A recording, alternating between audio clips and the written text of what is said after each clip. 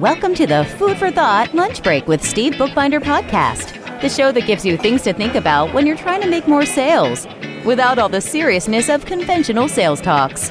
Enjoy and learn as he makes fun of sales training, salespeople, and sales trainers, including himself, all while giving you battle-tested strategies that work. Now, here's your host, Steve Bookbinder. Hey, thanks for joining me on your break. Turning your break into a coaching break with me is a great way for me to help you succeed in sales. This is a special series I'm doing for owners, and I'm including people that are accountable for sales success. I'm calling it Saturdays with Steve because I assume if you're an owner, you might be thinking big picture and personal development by listening to podcasts on Saturdays, for example. So you're wondering if you're on the right place. Well, you are in the right place. If you own your company or you are running the sales team and or you are the sales team and all the other positions too. Your company is an early stage or late stage or startup. Either you need your first sale, literally the first one, or you need the first sale of the new product or the new price or the new thing or the new service level, the first of the next wave of sales that will raise your company up to a new level. If you are accountable for the success of your territory, then you, my friend, are in the right place. First things first. Today, we're going to talk about getting the first thing every business needs to get started. Its first sale. Now, the first sale, we really need to understand something about this first sale because from a financial point of view, obviously you really can, well, you could say you're in business when you have no customers, but you can only do that for a short period of time. Eventually, of course, you'd have to get your first sale. So you really want to be in business. But even more than that, of course, you want to be in business in part because you like to get paid or you need to get paid. And so as a result of that, getting that first sale first financially, economically, obviously is important. But there's something else. There is an emotional, there's a psychological part of this equation too. You see this with salespeople that work for a company where they work for a team that exists, but now they're the only ones selling this new thing and they have their own territory, they have their own product, etc. Or you're the manager. You're the manager who manages the team and, this is the first sale under your watch. And so there's always a grace period. That first day that nobody goes, hey, how come the new person didn't close something today? It's probably not the case. And the first week, I find that the bigger the company and the bigger the position and the more ROI to that sale, the grace period could go 6 months, could go a year. But eventually, for most of us, not the case. In fact, by the end of the first month, it's already become a thing, emotionally, psychologically, a thing. By the second month, you're starting to wonder, is this really ever going to happen? I don't know if it's me, if it's the marketplace, if it's the product, if it's the price, if it's the company. Maybe the market's not ready. Maybe they were ready. Maybe the competitors are. Maybe somebody's doing something different. It's just not working. And so for all those reasons, we start to doubt ourselves. And meanwhile, here's the thing. I want you to think about your sales goal is to create a pipeline of lead flow and deal flow. So you've got this kind of image of a pipeline with what's flowing through deals and leads, and you need that for your business to grow and really be at that level you want it to be at. Well, you know what the first sale is? It's like a plug. It's a plug that's stuck in the pipe. And you need to remove that plug because the removing of that plug now allows all the other leads and all the great success to follow it. Now, here's the thing about that plug. It may be difficult to move because what you're looking for is, let's call it the perfect sale. Now, how'd you come up with this perfect sale? Well, I was going to say paper and pencil, but digital paper and pencil and Excel, some kind of a document. You're figuring out the arithmetic, the math behind what you need and what you'll deliver and what you'll charge and how they'll pay and how it's going to work for you to make a living, at least based on your assumptions. But when you're doing that, very often, you're picturing not actually the first sale. You're picturing, let's call it the 50th sale or the 100th sale or at least the 10th sale, but not the first sale. You see, you need that first sale out of the way. Getting the first sale out of the way is more important than anything. So to do that, you've got to be flexible. You've got to be flexible. But here's the problem. See, the usual problem is this.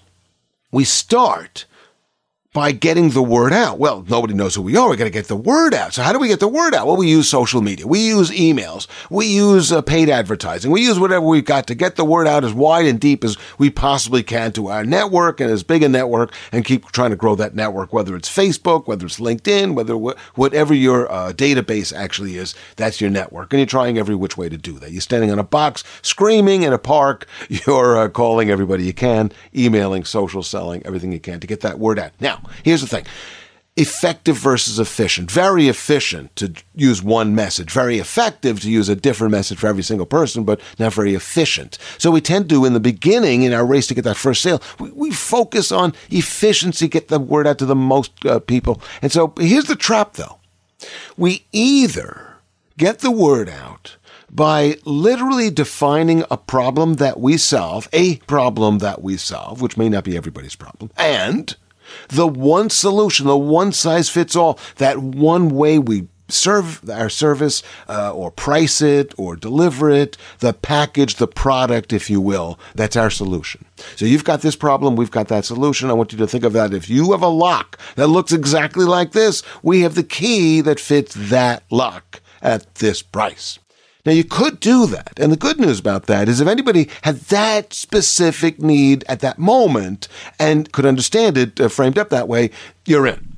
Bad news is that's not as likely to happen. And the problem is, even if you did send out as many emails as you could, you really couldn't learn anything about whether that offer was ever right or not, because it just probably didn't hit people in the right way. So what do we do? What should we do? Well, the other way to go, of course, is you just get the word out and you let them know you're out there. Some sort of branding campaign. Branding, very good. You should be doing branding. Branding is the kind of thing that whenever you're doing it, you realize that you should have started a year earlier than that. Has to work, does work. It works for reasons we understand. It works for reasons you don't understand. It will support everything, including your price. But it alone will not produce the direct response quality of immediate reaction. So what should you do? Well, here's my advice. Ask yourself what's the shortest distance to the first sale. What do you really need to get the first person to buy? Well, the first thing you need to get them to buy is your first conversation, your first scheduled conversation with that first person. So now how are we going to ask that person? Because how we ask, it's not only how we ever met or how we got introduced, and literally how we ask changes the whole conversation. Well, if we start by looking like a cold calling, mass mailing kind of a salesperson, kind of I've got a hammer and everything looks like a nail. Why? Because I've got a hammer, so everything looks like a nail. That's not how you're going to get the first sale. You've got to find what's most relevant for the customer, which at that moment may not be exactly the way you envisioned that 50th sale, that 10th sale, that 200th sale, that perfect sale that you eventually want. In fact, you want a portfolio of sales. That's what you want. You want this whole diverse portfolio of different kinds of sales, so you're not overly reliant, you're not overly at risk depending on one part of the market. So just like a financial portfolio, you've got big sales and little sales and new and existing, and you've got all the right balance of everything from every lead source. But that first sale, let's be flexible about that. Now, money is not always the obstacle. And lowering your price does not necessarily make your offering more attractive. So a lot of times people just aren't interested and they don't think it's relevant. And you lower the price. Well, but if you buy today, you save $50. Well, I wasn't interested before. But sometimes if there is an interest, you need to be flexible in the way you deliver your service and your pricing for that first deal, because the first deal, once you get it, it just changes everything. So don't think that because you did a first deal a certain way, you would repeat it again. You might never do that first deal again. You might not even renew to that same customer with that same deal again, but don't worry about that. Worry about just getting to the first deal. So how are you going to do that? Well, I want you to think about a couple of things that might just give you that edge. And some of them include money, but different ways of thinking about money. So, for example, consider every kind of way to change money from being an obstacle to being an incentive to work together. then consider changing from an upfront, all the money upfront, or a 50% now, 50% later kind of a model, to a monthly fee, or give them a small discount if they pay 100% upfront, rather than requiring it. So you've got the default, I'll charge you quarterly, I'll charge you monthly, and just change the way that you're billing. Or provide some service for free. And I can't emphasize enough how I've used this across my career. I always give everybody something for free. Why? Well, if you're going to compare my proposal to somebody else's and one of my elements is for free, it becomes difficult to have apples to apples against anybody else's offering. So I always feel that there's an advantage right there. And it's not really possible to exactly calculate it. So it may be more valuable to some than others, but it's there.